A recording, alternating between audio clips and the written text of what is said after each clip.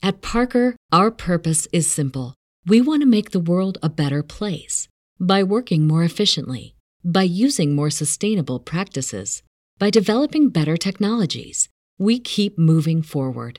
With each new idea, innovation, and partnership, we're one step closer to fulfilling our purpose every single day.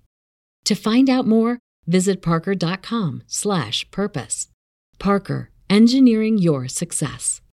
Say goodbye to your credit card rewards. Greedy corporate mega stores, led by Walmart and Target, are pushing for a law in Congress to take away your hard-earned cash back and travel points to line their pockets. The Durbin-Marshall credit card bill would enact harmful credit card routing mandates that would end credit card rewards as we know it. If you love your credit card rewards, tell your lawmakers, hands off my rewards. Tell them to oppose the Durbin-Marshall credit card bill.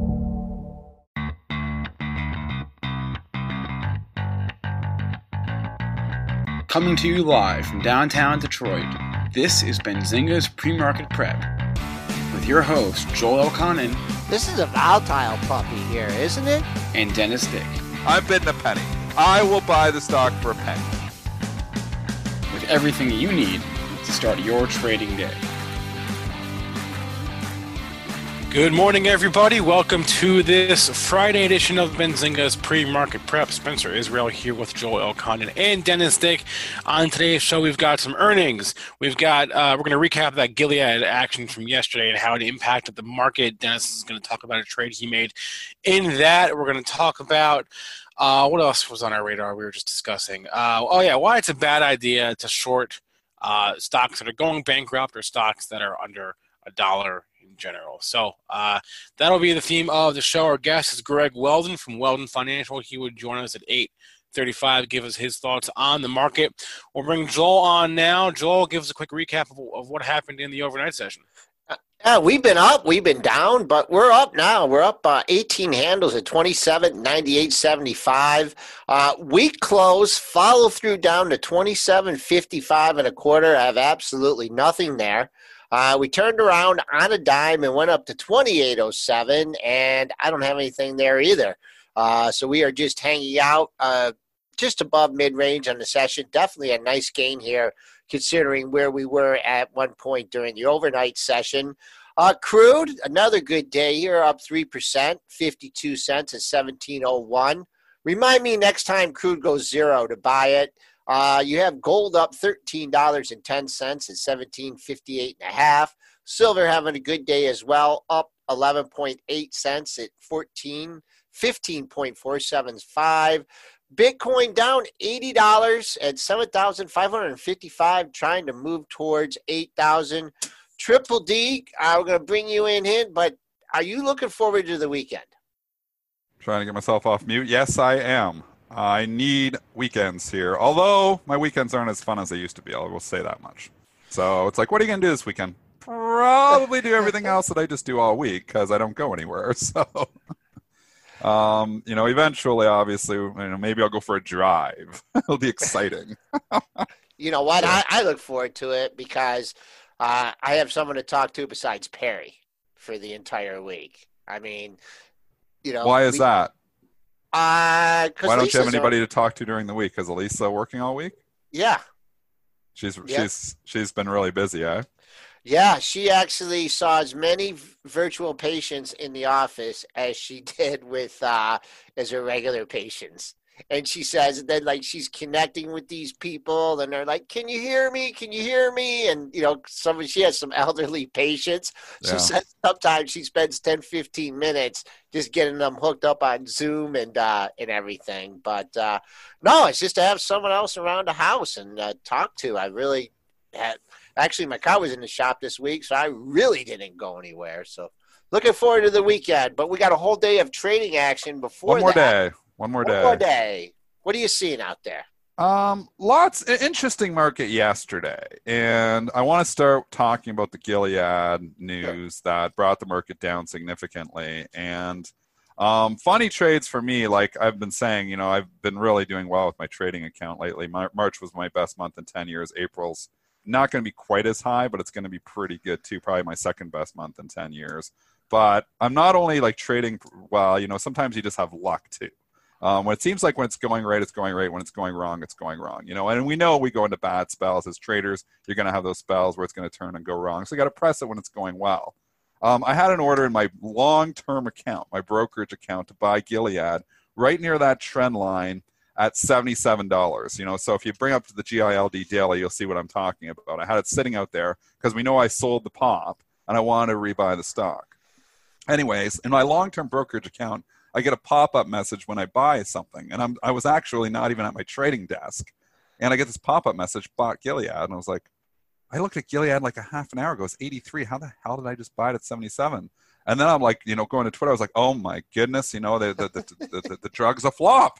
So I'm running back down, again and logging in because I'm like, I don't want to own this if the drug's a flop. And by the time I log in, it was halted. So it was halted down at 76.55. I was like, oh, this could get ugly because it probably hit limit down, right? So it's probably on the circuit breaker, it's halted.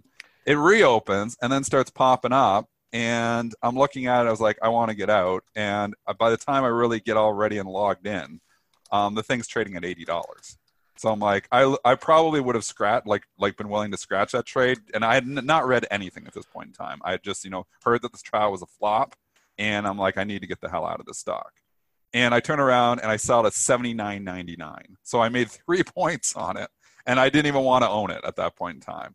So then I do some reading. And I'm like, well, this is data from China. It was a stop trial. It's inconclusive. And I'm like, I don't know if this is really that bad. And then Gilead's defending it. I'm like, I don't know if this is really that bad. I'm like, you know what? I want this stock.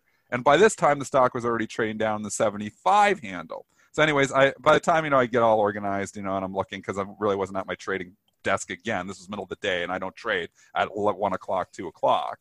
The stock's down, and I think I rebought. So I rebought my shares again at $76. So I'm back in Gilead again. Last night, Piper defending it. So literally, I've scalped 9 points on my long-term account on Gilead. Then I just immediately scalped another 3. I was in the trade for literally 2 or 3 minutes.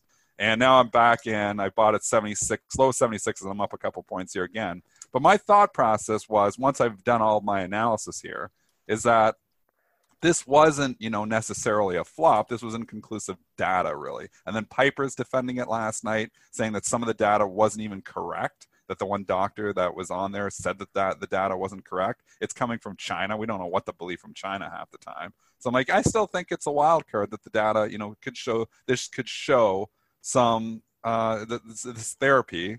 How do you say it again, Spencer? Here I own the stock, and I never know how to say this thing. Remdesivir. How do you say this? Remdesivir. Remdesivir.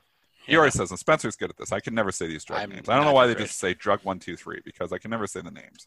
But under that analysis, when I'm just looking at it, I'm not a doctor, but I'm just reading between the lines. I'm like, I don't think it was a flop, and they really hit this down. I don't think we can conclusively say it was a flop yet. So they slammed it yesterday on the assumption that it's not working. They're starting to buy it back here this morning, people thinking along my train of thought that, well, we don't really know yet. So I'm back in Gilead. Long story short, I got lucky, made 3 points, and made 9 points, which was good, and then 3 points of BS luck yesterday. And then I'm back in it again. So I played it 3-4 times. I bought it from this area. It's the third time I bought it from the 76 area in my longer term swing account. And I'm in it again for a swing. It's a story, and actually, I was discussing with a buddy of mine when that report actually came out, and he really dissected it, and he did not. At first he was excited, and then he was really disappointed because of the size of the control group. And we were just a little bit skeptical. There was no control group on the original one. Yeah. Which is an issue. We do own it in our long-term portfolio. And you do own it still. And we're never going to sell it because every time I tell you. Lisa doesn't sell. So, I was thinking about a shorter-term, scalp trade on it. It never got anywhere near the pre-market highs. It got up to 89. So, I never played it.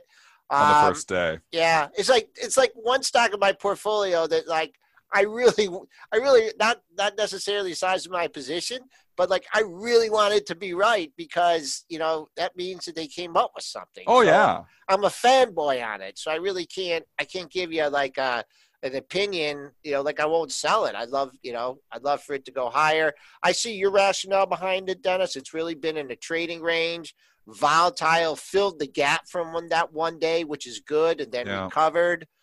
Good support here. Actually, if you were really sharp, that 74.40 low, that coincided with two lows from April 15th and April 16th by 7 cents and by a nickel. If you were really fine-tuning your technical analysis on it. It was really trading in a fast market all day, though. Like the chop, you can see initially, like in that first candle when I got filled at 77, it looks like a solid line if you look at yesterday's chart. When it got back up, it almost went to 81.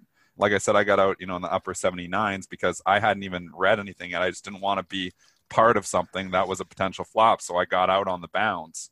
And then I was reading, I was like, I don't think this is a flop. And then it was already back down at that time, so I was able to rebuy it. I mean, if you were sitting out there at the 74 and change low there, to get that, you'd have to have an order sitting out there 74.40 because it was not out there long. It traded in the 76s for a while, though, so that's probably why I was able to buy it in the low 7. I think 76.35, I think that's where I bought it.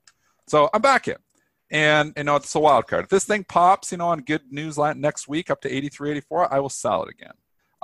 If it flops, again, a point that Greg's making here too is that I never minded Gilead. Like it kind of started, really in this low 70s, was really where it started. Think about even before COVID. The stock was $68, to $70 before we even had COVID on the table. So this is kind of just a wild card for it. I think in a worst case scenario, obviously there's never a worst case scenario. Stock can always go down significantly, but I think if the jug is really a flop, I think it's back at the 70 area. And then you still got a company that's not trading with a ridiculous valuation. So it's kind of like one of those, I like the company, I kind of wanted to own it for a while, and you got the wild card. I've already had some luck, scalped 9 points, scalped 3 points, up 2 points here. Obviously, I'm not going for just the 2 points, though. I'm hoping that they have some okay numbers from when they release their own data, which they're saying could be as early as next week, and the stock gets another lift on it.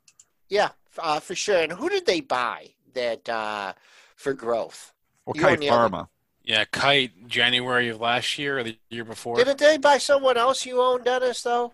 Did they buy Jazz? They bought Jazz? No, Dennis. No, it was Kite. It was Kite, but I thought there was someone. Well, there was one I had taken over. Oh, man. It was a spinoff from Biogen.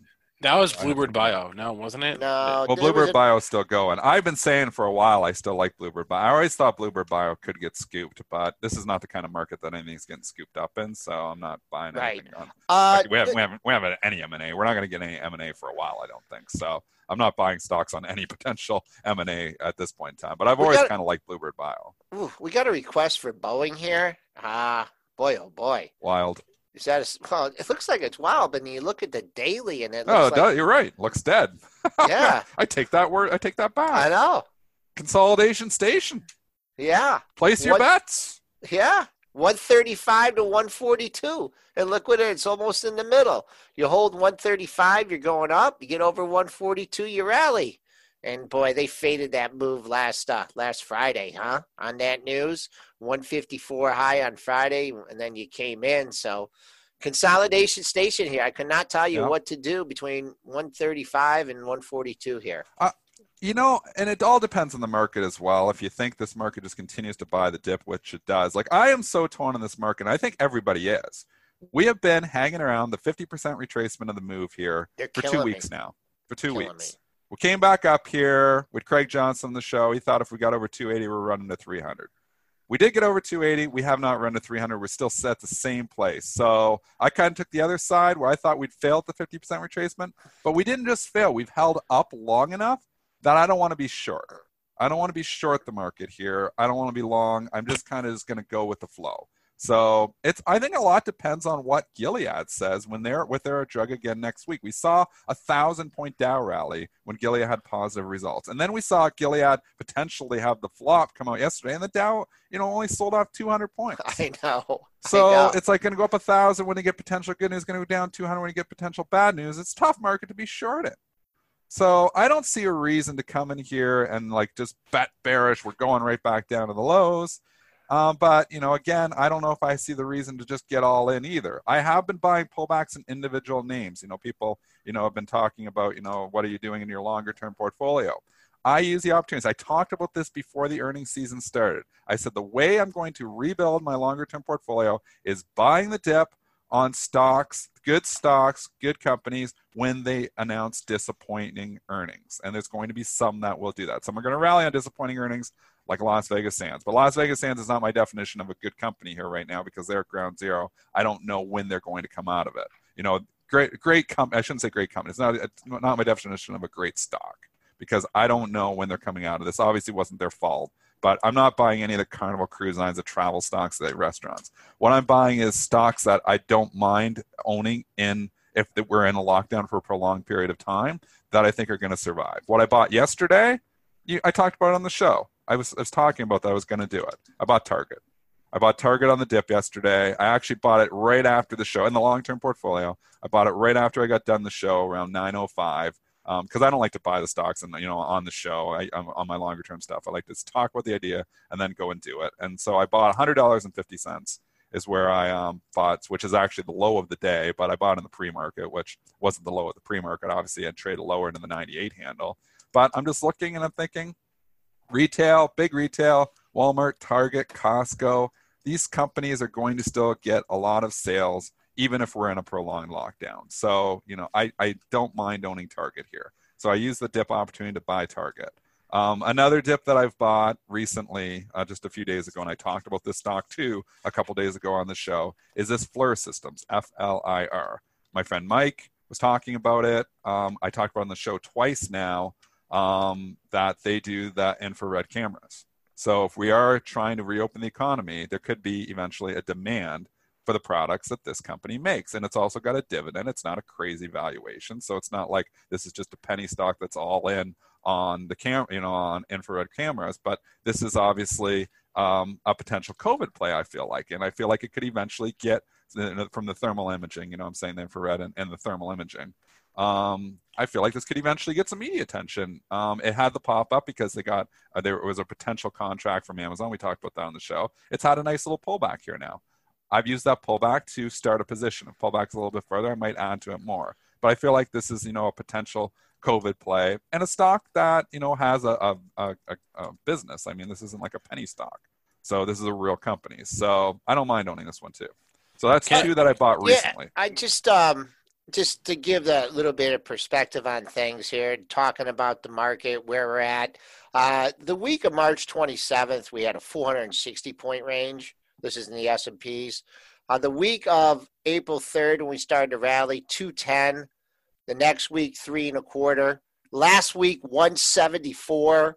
This week, 158. And this is for the week, folks. What are you talking about? The weekly ranges in the S&Ps. The consolidation here. Oh, okay. Yeah. All right. So like we daily range, like you're talking. No, range. these are the week's range right now. Okay. So give them to us again because I didn't know what numbers you were talking about. I'm you were sorry. throwing out numbers and I'm confused. Okay. The week of March 27th, our range for the week, high to the low, was 460 handles. Holy mackerel. Okay. We calmed down the next week. We only had 210. Right? Yeah. The next week we did 3.25 when we started to come up. Okay. Last week, 174 was the range for the entire week. And the range for this week so far is 158.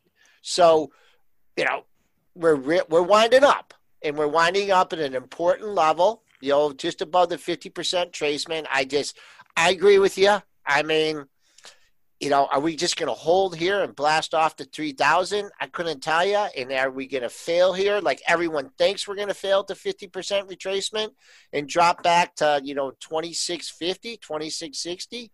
It's just, it's just a coin toss here. And I don't know. It's hard. So far with earnings season, we're holding in there. What else can you say? I mean, the earnings, exactly. The earnings at Las Vegas Sands were a disaster, and the stock's rallying on it. So it's hard to be like full-on rah, bear, I'm short in the world. I'm short nothing right now, like nothing in the long-term account. Nothing really in the swing trading account either. So Obviously I have day trades that are long short. I trade market neutral most of the time, so I'm going to always have some longs and some shorts in my day trading account. But I'm trading market neutral there. So it's hard. I'm just going to keep trading, buying the dips and selling the rips. I mean, that's what's been working. I've been talking about that for a month. The dip buying was even working when we were going down because they gave you lots of rips to sell as well. So, Gilead's poster child for that right now, buying the dips and selling the rips. You sell the rip when it ripped up 9 points, you're rewarded. You're buying the dip when it fell 7 points yesterday, you're rewarded. There's buying the dips and selling the rips have been working for a long time. Let's do some earning stocks. Well, I have a couple of things I want to interject with. First thing is I learned a valuable lesson with the trade on FLIR the other day. I have a small trading account through Webull on my phone. It's one of those new trading apps, and it's not on my computer. It's only on my phone. And I put the trade on, and I forgot about it for like half the day, and I came back and everything I wanted to do was out the window. So if you're going to place a trade through your phone, it's so easy. Don't forget about that. I forgot it. I had a trade. I just forgot about it for like most of the day. You're in FLIR now too, or no? No, I'm out now. Okay. But so that was my first thing I wanted to say. Second thing, good question here in the YouTube chat from Ticker Vault. If I can go back to Gilead for just 1 second. Sure. Dennis, when you talk about relationship trading, are you looking at other relationships, other stocks related to moving off of Gilead? So, like, for example, maybe Regeneron or Moderna, or other stocks moving off of the Gilead? They're moving on their own data as well. So all of these, and this is why the biotech sector has been so strong, why the IBB, I believe, if I'm just looking correctly, I believe the IBB kissed almost to an all-time high. We're very close to the 2014 highs. We got to go back 133.60. We haven't got up there, but we're starting to come back. The reason the IBB has this relentless bid underneath it is that every biotech stock seems to be working on something here. So we don't know who the winner is going to be. So you can kind of pick your poison. I think Regeneron is looking, and they're more on the vaccine front of it than the therapy front of it, to my understanding. Sanofi, which I own, I bought SNY in my long-term portfolio. SNY, I believe they had earnings today, or they were supposed to have earnings. Anyways, 48.71, it's trading up a little bit. It's trading in Europe, but I bought that one in my longer term portfolio. Again, the financial transaction tax on that one, so they knock 0.3% off your price when you get dinged. But I like it enough that I think, that they're one of the leaders. They're working along with GlaxoSmithKline on a potential vaccine, but there's so many drug companies that are working on this that they all kind of have underneath demand for them, it seems like, because the market is rewarding highly any positive data that we get from any of these companies. So we don't know who the winner is going to be. We know they're all working on it. But there's been a relentless bid in most of your drug stocks. Does it just have to be one winner? No, absolutely not. There could be multiple winners here, for sure. I mean, obviously, at the end of the day, I think if there's a vaccine, it's going to be this one or that one, or maybe there's going to be multiple vaccines. Who knows? I mean, we don't know exactly. It's not going to be that easy. It's not just like, okay, let's make a vaccine and move on with our lives.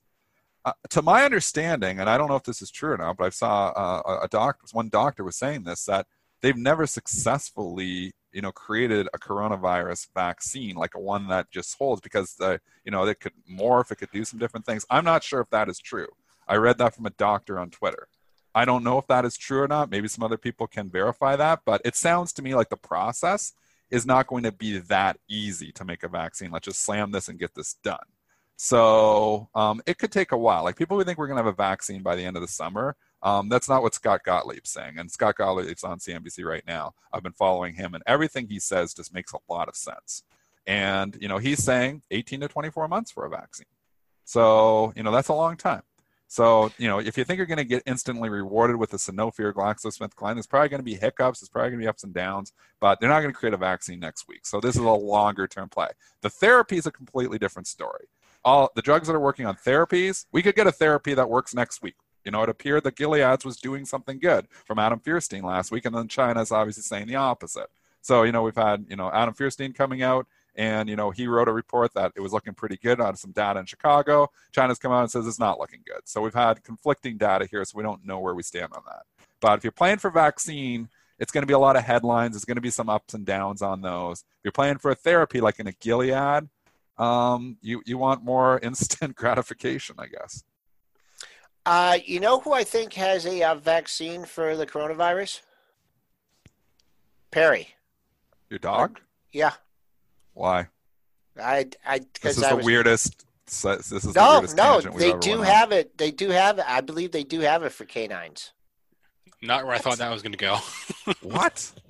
Yes. Joel, are you dreaming things in your sleep again? Merck Are you has dreaming things up? Merck Animal Health USA has a canine coronavirus vaccine. But not for COVID. They just have a coronavirus, like Yes. for I regular didn't say coronavirus. COVID. There's a lot of different coronaviruses there. It's confusing too because we say coronavirus, COVID. Obviously, you know, the flu, I believe, is a type of coronavirus, is it not? Isn't your normal, like, everyday flu a coronavirus? Or I am I wrong about believe that? so. I believe so. I don't know. All I know is This is I read the a- doctors a lot.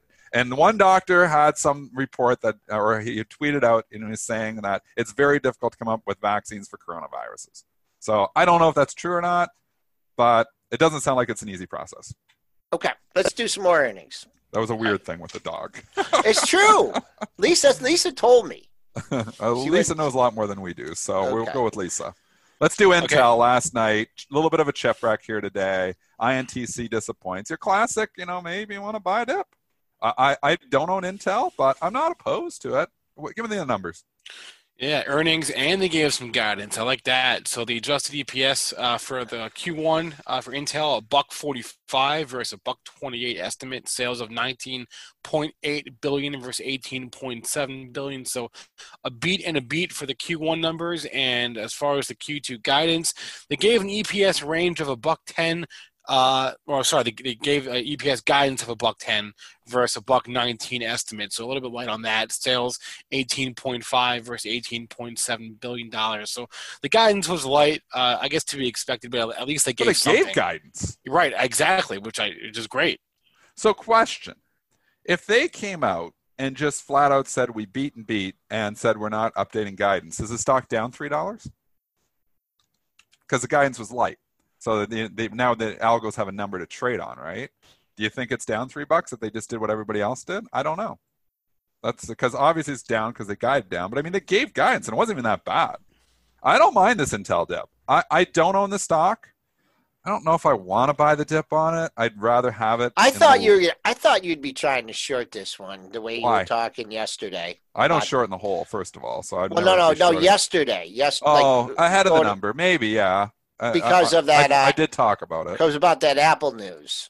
Yeah, I talked about it yesterday on the show, and that's a good point. Is that Apple coming out with their own processors is not good news for Intel, and I was surprised that they held Intel up yesterday. It did end up starting to leak into the number. Now it's down significantly. So off the earnings, you would have actually made money on that. It was around $60 when we were talking about that. It's 56 here now. If I was short, I'd cover it now, but I'm not. I never had a trade on it. I don't even think I took a position on it. I'm inclined to buy the dips on good companies. Intel fits that bill. I don't know, though. The Apple news spooks me a little bit. I'd love Intel in the lower 50s. Yeah. I was not 56. Yeah. I don't think it's a big enough dip for me. But you know what? Dip buying is working. I would not be surprised if this thing is back up at 60 in like a week. It would not surprise me at all. I did look at the pre-market low. I think it came in at 55 and a quarter, and it just looks like you have a patient buyer in that area. No one not lifting offers and not paying 55.90, but just through the after hours in the pre-market, you made your low really early, and then someone just hung around, right at that area. And then it got up to 56 and a half. They weren't interested anymore. And now it's coming back on. So until if you're really looking for a major washout on this thing, you need to take out that pre-market low at 55.28. But just right now, just feels like there's just buyers there from let's say 55 and a quarter to 55 and a half. Nothing as discernible as that pattern that you had in Snap the other day. But that it kind of just feels like it, and you don't really have a daily low there to back it up. Your next daily low, if you're really looking for a beat down, your next daily low comes in at 52.73. At your April 3rd low, I don't see that coming into play today. Let's jump over. Last night it was pretty light for major companies reporting. So there's a couple big ones that reported here this morning. Now let's go to Verizon, Spencer, because this really chopped around again. Those who are buying the initial dip here on Verizon are rewarded. This is just this underneath demand. I think there's money managers thinking the same thing I am. They're sitting with too much cash, and they're using the dips to buy them. The dips don't last long. That was a quick dip. Oh, yeah. But if you were out there, you had a shot. Our numbers for Verizon: EPS $1.26 versus $1.23. Estimate sales of $31.6 versus $32.44 billion. So a mixed report.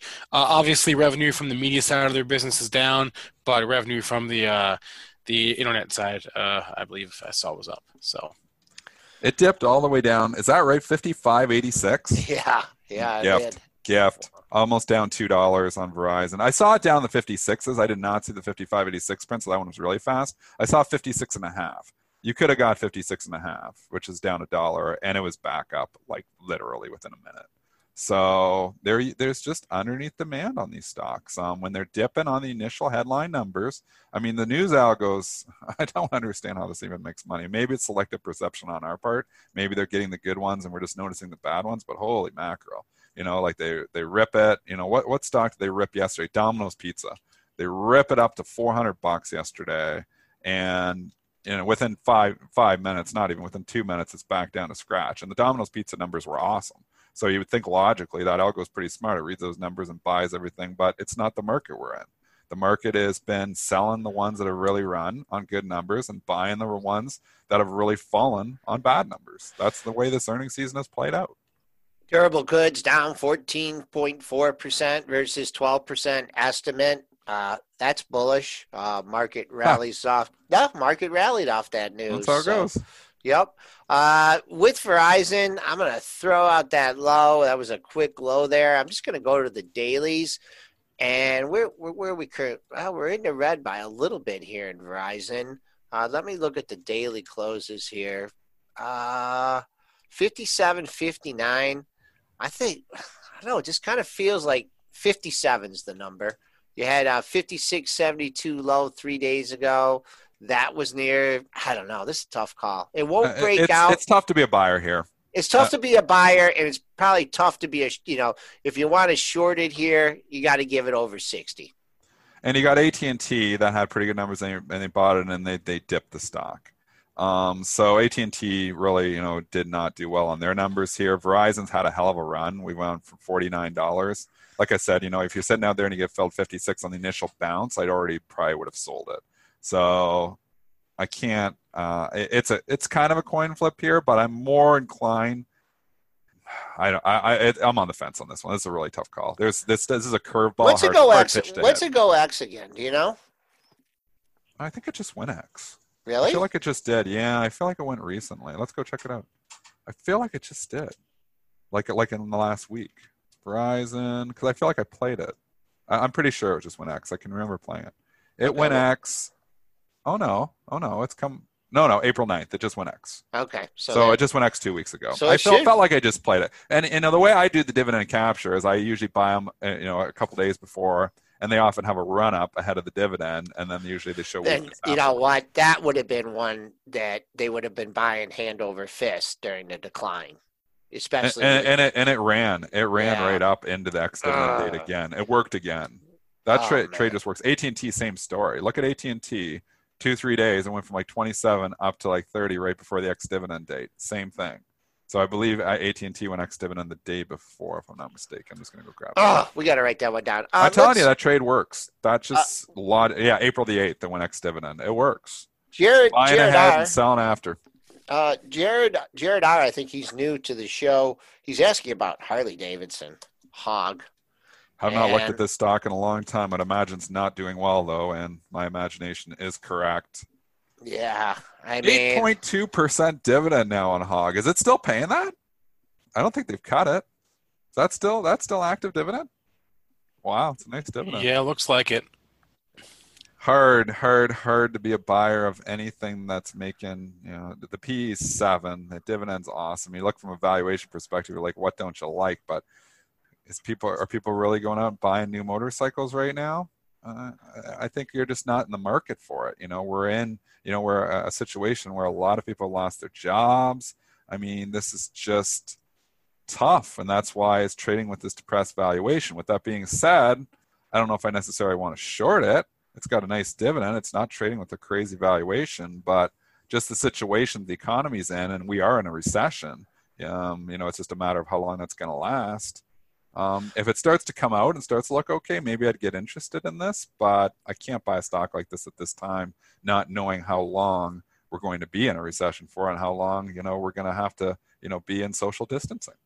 Yeah, I mean, unless you're looking like a technical player or something, because you did come from 34 all the way down to, where'd you bottom out? 1572. So if you're looking in here, just a couple bucks is kind of like a technical play, and, they say something halfway decent in earnings, a pop, but I have to agree with you on that one. And, Greg making a great point in the chat. Greg Gorell, he's saying that this stock was in decline a long time before COVID came. And we've said that as a rule of thumb on the show. The stocks that were weak before COVID are really weak here now. And those are the kind of stocks I don't want to own. I want to own the stocks that were actually doing well before COVID. I don't want to own stocks that are in secular decline.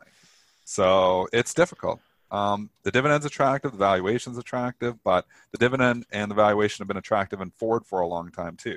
And now Ford, did Ford cut the dividend? Did we get rid of the dividend in Ford? I feel like we did. One of them did and one of them didn't. I feel like Ford did.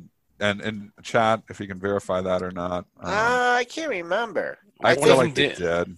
I think you might be right.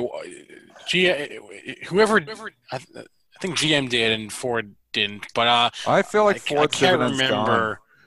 You might be right. I honestly can't remember. I think GM's is still there, and I think Ford's is gone. Can anybody verify that in the chat? I believe Ford did get rid of the dividend. Yeah, well, we can check quickly, but I want to bring in our guest right now, Greg Weldon from Weldon Financial. Greg, maybe you know more about this or can remember who cut their dividend. But Greg, good morning. Hey guys, how you doing? Hey Greg, how's it going? Great, thanks. We're just talking with somebody was talking Harley Davidson. We're talking stocks that have been secular decline for a long time, and I've been arguing that I want to own stocks. If I'm buying stocks on the dips, I want to buy stocks that were strong before COVID, not stocks that were weak before COVID. What are your thoughts here? Let's talk. We could talk the automotives, even Ford and GM, because some people are saying, oh, these are just crazy cheap valuations, but these are companies that are really struggling right now. Yeah, I wouldn't go near anything like that personally. And I mean, I think you make a bigger picture point that's important and worthy of note, and that is these stocks were declining before this outbreak. That's important to note because the economy was softening before the outbreak. We've talked about this before. You saw it in Europe in particular, fourth quarter GDP. You had already gone negative in Europe in GDP on a real basis. Then you went negative on a nominal basis in the fourth quarter. So you had the consumer in the U.S. showing signs of erosion long before this shutdown. So the outbreak really is only a magnifier, an accelerator, an intensifier, but it's not the catalyst for any of this beyond the fact that it's deepening what would have been kind of an economic pullback now becomes, what potentially is an economic black hole. So to think, again, like you said, to think that people are going to come out of this, start buying motorcycles is insane. I mean, the damage that's being done here, I think, is highly underestimated to the degree that very difficult to handicap economic data. Okay, you can throw most of it out the window, but I'll make 2 points. Number one, every economic data point has been. I think we lost Greg there for a second. We just lost him. He was going to make the good point there. We got to go get Greg back. We're going to get him back, and we're going to bring him right in that mid-sentence there. So let me try to grab him. It might have dropped on his end, it looks like, because we're all still up. Oh, the second point. He's back. Oh, Greg, wait, we got to bring you back to the Greg, first point. For some reason, your internet cut out. We missed the first point. We were just getting to the good stuff. So go right back to your first point here again, and then we'll go from there. Yeah, I would say the first point is that the economic data that we have seen, it's tough to handicap economic data. So you have to try and figure out how can I use this. And one way to use it is the numbers that we're getting in every case, and particularly in Europe, but also just in the U.S., as we've seen in durable goods and retail sales, they're worse than expected, much worse than expected, and they're expected to be really bad. That tells you a lot right there in terms of, I don't think you've priced in the worst case scenario that's actually happening versus what was expected to be happening, number one. Number two, if you take retail sales, for example, we know the March data did not incorporate the depth of decline we're going to see in April because most of the places weren't shut down. Here in Florida, people were still out partying, for crying out loud, the last weekend of March, all right? When you take the next round of data, what you're going to see is you're wiping out years of growth in total retail sales. I mean, you're going to take these things already, you're below 2017 levels. Eating and drinking establishments already back to 2014 levels. You have just wiped out all of that growth. But what you've left is all the credit that was created to basically facilitate that growth. So, did we lose Greg again? I think we did. Yeah, internet not stable there maybe. Just cutting out. Not sure why that's happening. Again, we're all up. I'm up. You're up. So something's happening. Greg, you with us? Am I back? Yep. Yeah, I don't know why. It's just because we're not cutting out. You're cutting. Everyone in the world's on Zoom at 8:30. From what I maybe that's what it is. It's just Zoom over.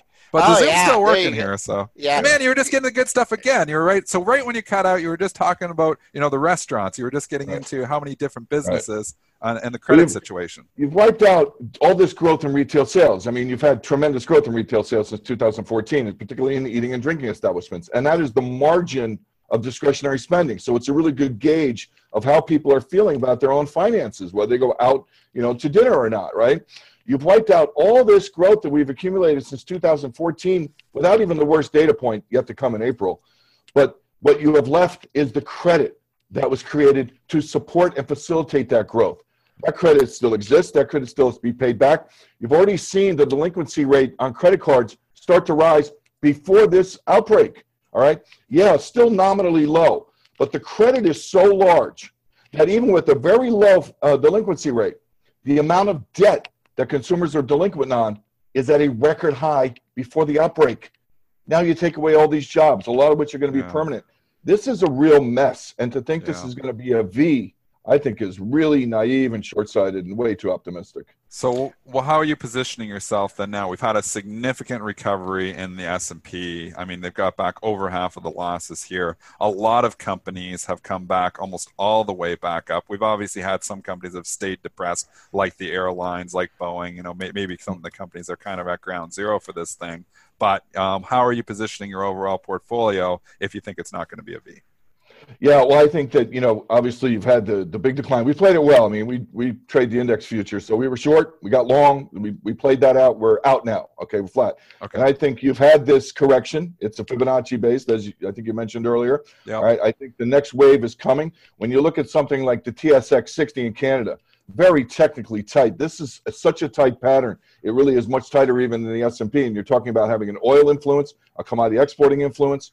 So I look at that and I think you have another wave down coming. I think the volatility, I did a special report just this past Wednesday. I called it, it's a mad, mad, mad, mad world. If you remember the old movie from the 1960s by that name.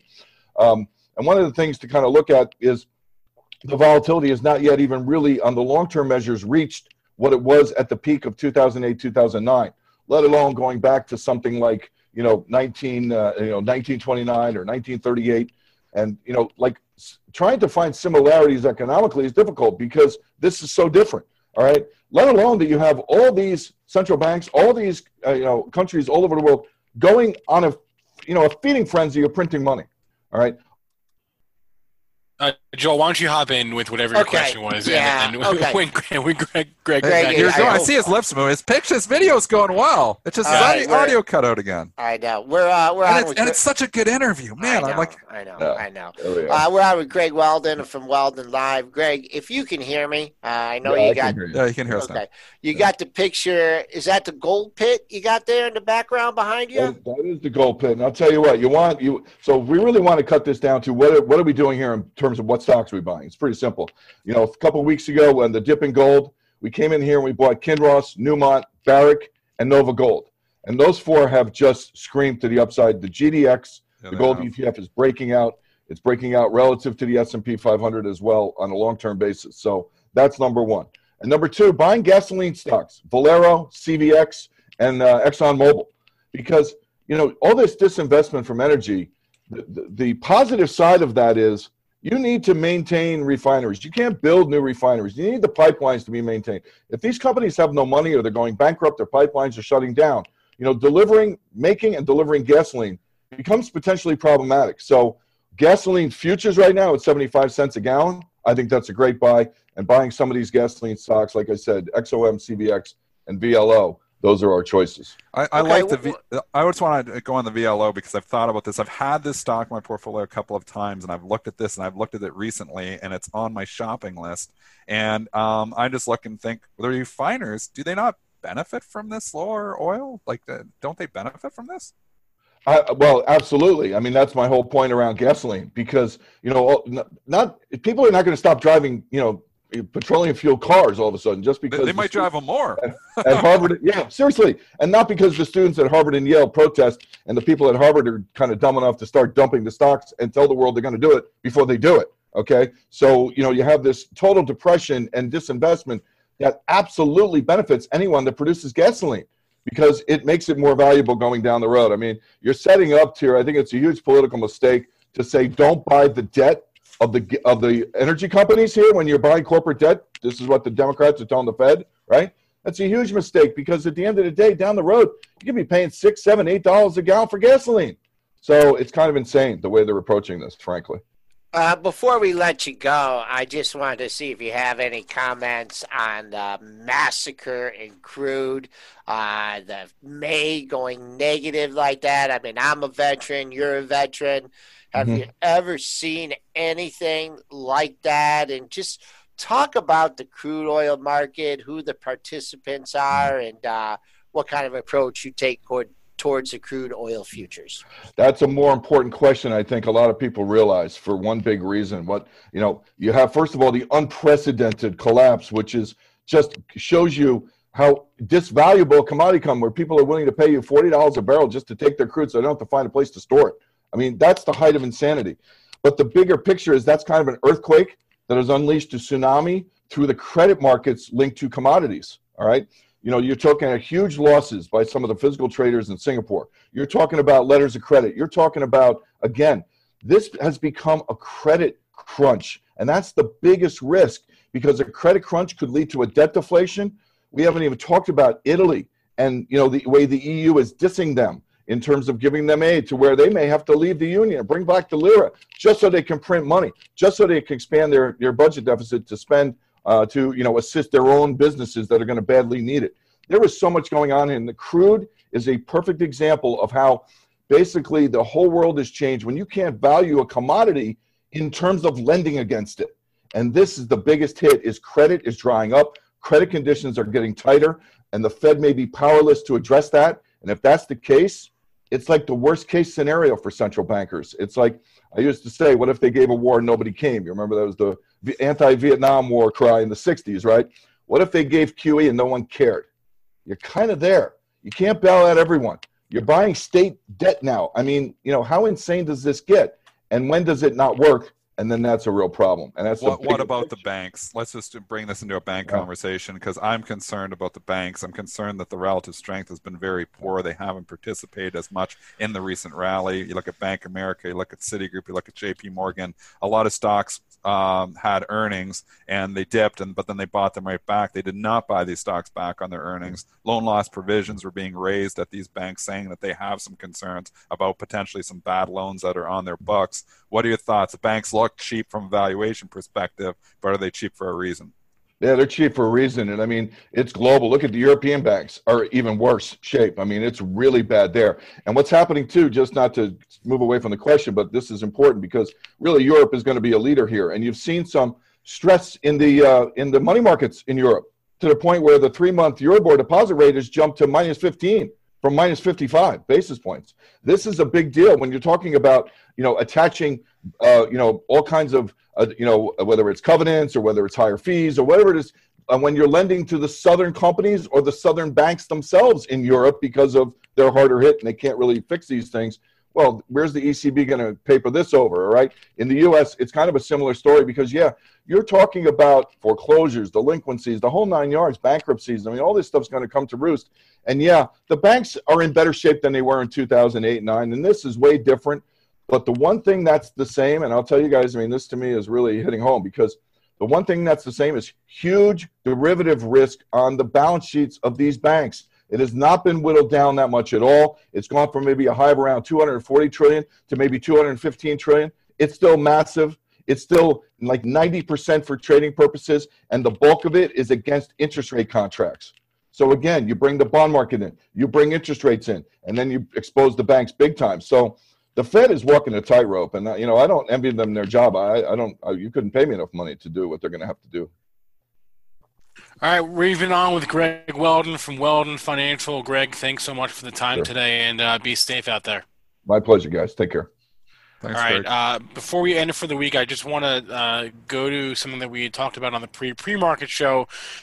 Dennis had brought up WLL, which is not a chart I had looked at for a couple of weeks, and I was very surprised by what I saw.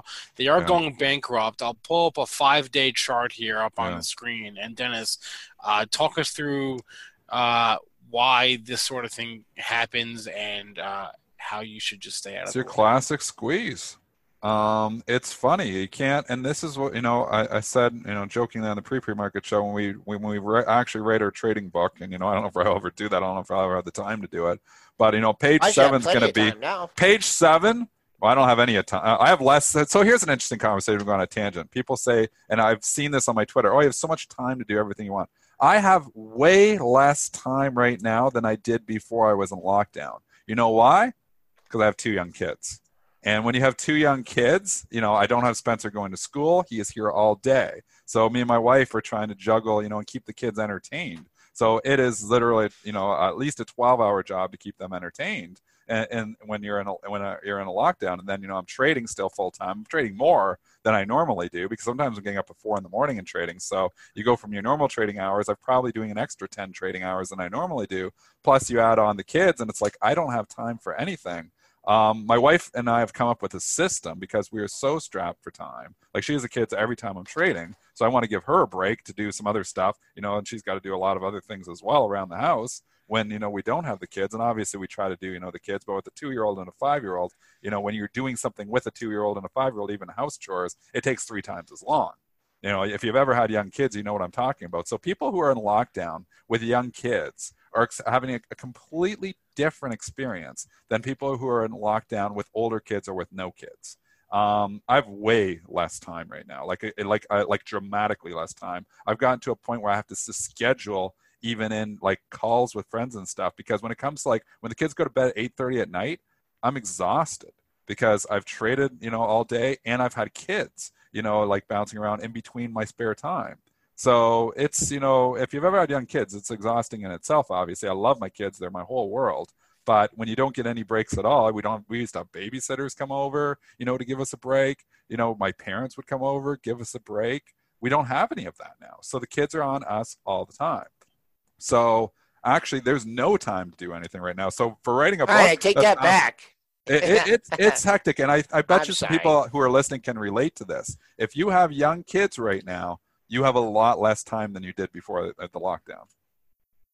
Yeah, so that was a heck of a tangent, but bring it back. Yeah, bring it back to back to why. What was it's the a bad original idea. question? I just wanted to say that because I keep seeing it on my Twitter. You have so much time right now. Why don't you go and read this book? Why don't you go and do this? It's like, no, I have way less time right now.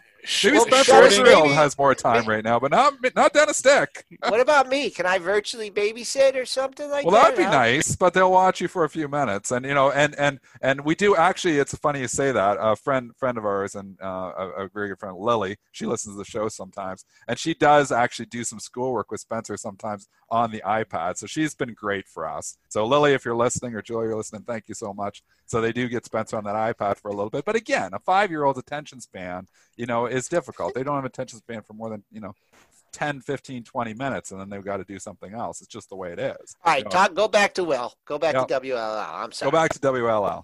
So I was talking, this is just your classic short squeeze. So people, and I was saying, if we were at page 7 of our trading book, would say, don't short stocks that are under $1. And, a penny stock trader is going to hate me for saying that. I don't trade penny stocks. I trade other stocks. Stocks go under $1, I'm done with trading them. Because here's a classic situation where, you're shorting the stock thinking, oh, I'll just short a whole pile of stock at 34 cents because it's going to zero. Well, PCG taught us stocks that are bankrupt don't necessarily go to zero, and they don't necessarily do it right away. Is there going to be some value for equity holders at the end of this bankruptcy for WLL? Maybe, but there's probably not going to be much, but it doesn't matter. The borrow rate on WLL right now is 89%. So it costs you 89% a year. So roughly you're talking 1% every 3 days. So you lose, and that's not much on a dollar stock, but it's significant. The locate is probably not that easy either. I haven't tried to locate it. I'm sure you can, but it's probably not that easy either. So the mechanics behind it are probably just getting squeezed here now. People who are shorting this at 50 cents, 70 cents, saying it's going to zero are gasping, and they're like, what's going on? So you're in a classic let's squeeze them scenario here, and these things can get ugly. All right. Yeah, I don't mess with those. I mean, on the long side or short side. But we got some more numbers to cover here. 854 S&P's just sprinted up to 28.1175 once again. Buy the dip. Yeah, buy the dip. I wish I would have bought the dip instead of shorted the rip. But I usually trade overnight hedged. But last night I was like, we were down at 270 and change, or 277 on SPY. And I was like, I'm looking at this Gilead, and I'm like, okay, yeah, we had some news. We had some, obviously a little bit of a chip wreck with the Intel. We had Google, which we didn't even get to, which was cutting their advertising spending. Yeah, is that huge or what? It was big enough that they knocked Google down significantly last night. It's bouncing back this morning. Again, the buy the dippers lurk below. But I just thought, I think this market's going to rally here overnight again. So I actually went long a little bit more than I'm normally. So I was actually net long in my trading account as of last night. And I'm getting rewarded for it because here we are. We were down 2 points on SPY last night. Now we're up 2 points. Can you text me? Can you text me if you go one way or another at night? Usually I'm wrong when I go one way or another. But I'm lucky right now. It's when you're in the zone, you're in the zone, right? I'm in this trading zone, so I feel like I've been making pretty good calls. I've been doing pretty good in my long-term portfolio. In the stocks that I've purchased here, and I've been doing pretty good in my trading portfolio. You're being corrected. It'll turn. You're being corrected in the YouTube chat by capital B, capital M, and it says you're quoted in the intro as saying, "I'll buy the penny stock. I'll buy it for a penny." No. It's not a penny stock. No, he said I'll buy. He says I'll buy that stock. I think I'll buy it. I didn't say I'll short it for a penny. No. He said I'll bid a penny. He said I'll bid a penny. I'll buy that stock at a penny. Now we were talking with stub quotes. The intro. So if you're just new to the intro, you're like, what does that mean? Which Spencer cuts off. What does that mean? Okay, so back during the flash crash of May 2010.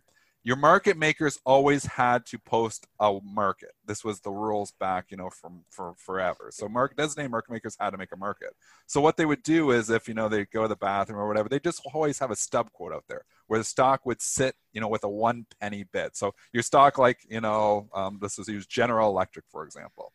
They would have a stub quote out there if they, because they always had to be making a market at penny. What happened was during the flash crash is everybody pulled all their bids.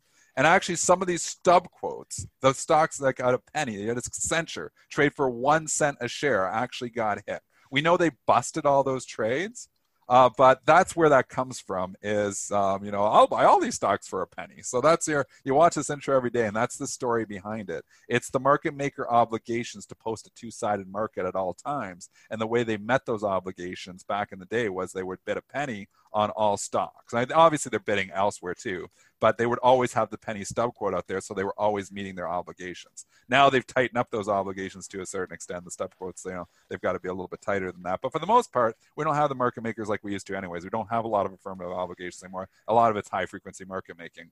But during the flash crash, you saw, I believe it was 360 stocks or whatever traded down to 1 cent a share. Accenture was one of them. Is that $38 a share? It traded to 1 penny. And then it went all the way back up. And the people who bought it at a penny got busted. All those trades got busted. They busted anything that fell more than 60%, meaning that the trade, they just killed the trade. So it didn't exist anymore. And that was a kind of a horror story. And it's a complete mess. And that's when they put the circuit breakers in. They put a lot of Band-Aids in so that wouldn't happen again. But that's where that comes from, is I'll buy that stock for a penny. All right, Spencer, we got about 2 minutes here. Do we we still got some more stocks on the list? Well, there's always more on the list, but we covered most of them. The only one on my list we didn't really get to was AXP. They had earnings this morning, and I hadn't even looked at them, actually. Stocks trading up. Yeah. Quick technical, Joel, AXP, and then I got 2 more other stocks I want to cover. Yeah, you had the dip, you had the rip. I don't know. This has been kind of quiet. Not really rebounding as much as one would like. Pre-market high looks like you got someone that wants out at 85, or just under 85. So, that's on the 15-minute chart. Looks like there's resistance at 85 if you get up there. On the dailies, 85.27, 84.78, two of your last four highs. So if you get up in that area, that's major resistance.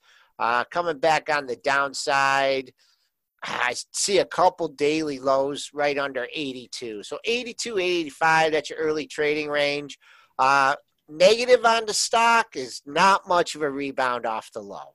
That people aren't super interested in using the expensive American Express card. So not a good looking long-term chart. I mean, you really need the economy to get going, everyone going back and for this one. So 82, 85, that's my early trading range in AXP. Two other stocks I had on my list just to mention quickly. TREX, Iceman was on CNBC last night. We know him from The Big Short.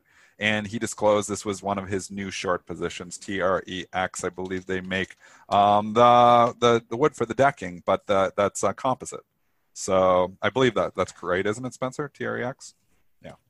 So anyways, this was one of his big. So the stock's trading down 5% off Iceman's comments on CNBC last night. And then we got a new stock here. So DEAC, which if people have been following that, turned into DraftKings here this morning, DKNG. And the stock is trading up from where the DEAC, was it DEAC? That I believe it was. Was that it?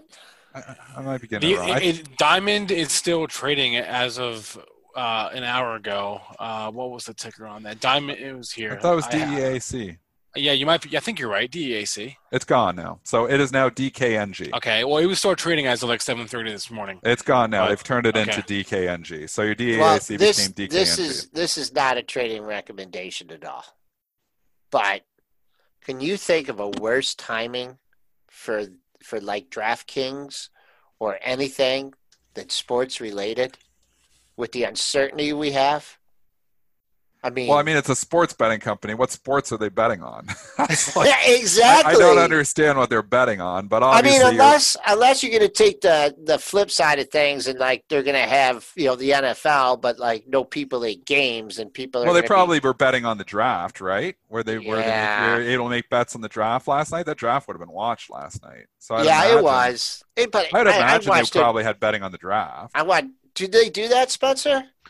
Yeah, of course. I would hope they would. Who they were? I don't. I mean, I watched it for 5 minutes, and I'm like, who did the Lions get? A quarterback from Ohio State. The guy they thought they were going to take. Okudah, is that his name? Jeffrey Okudah. Yeah. Actually, the first 3 players all had Ohio State ties. Joe Burrow transferred out of there. Then Chase Young went second. And then the Lions took Okudah there, and you had one Michigan player in the first round. Cesar Rez went to New Orleans, so it was all right. I followed it a little bit. But Dennis, any final comments here on this Friday? We're trading strong in the green. Yeah, we're in the green. Buy the dip is still ruling the day. I mean, that's why you look at a stock like Intel and you think, could they potentially come in here buy the dip? They could. So there's a lot of money managers who are underinvested right now, using the same opportunities that I've been using to rebuild my portfolio, as using the dips on the individual stocks to get stocks that I like. Obviously, I think I've got quite a few stocks back here now. I'll have to reanalyze my cash position because I just continue to slowly get to work. It's still significant. Don't kid yourself, because I'm a little bit on Greg's side that I don't think we're getting right the hell out of this. But at the same time, I'm buying quality companies that I feel like can do well even during a pandemic. We know I bought Microsoft. I've talked about my Qualcomm purchase a while ago. I did buy Twitter a while ago. And obviously recently, I just said yesterday, I bought Target. So there's a few stocks that I'm nibbling on here. But I did rebuy my Peloton too, although I'm torn on this one. I'm really torn because I obviously, a valuation guy, I don't really like, the Peloton valuation. Obviously, they don't even make money. But I just think that they're going to have good numbers this quarter, just because everybody's in the lockdown. And worth noting, all your buys, you don't even think about the amount. It's all the same to you, right?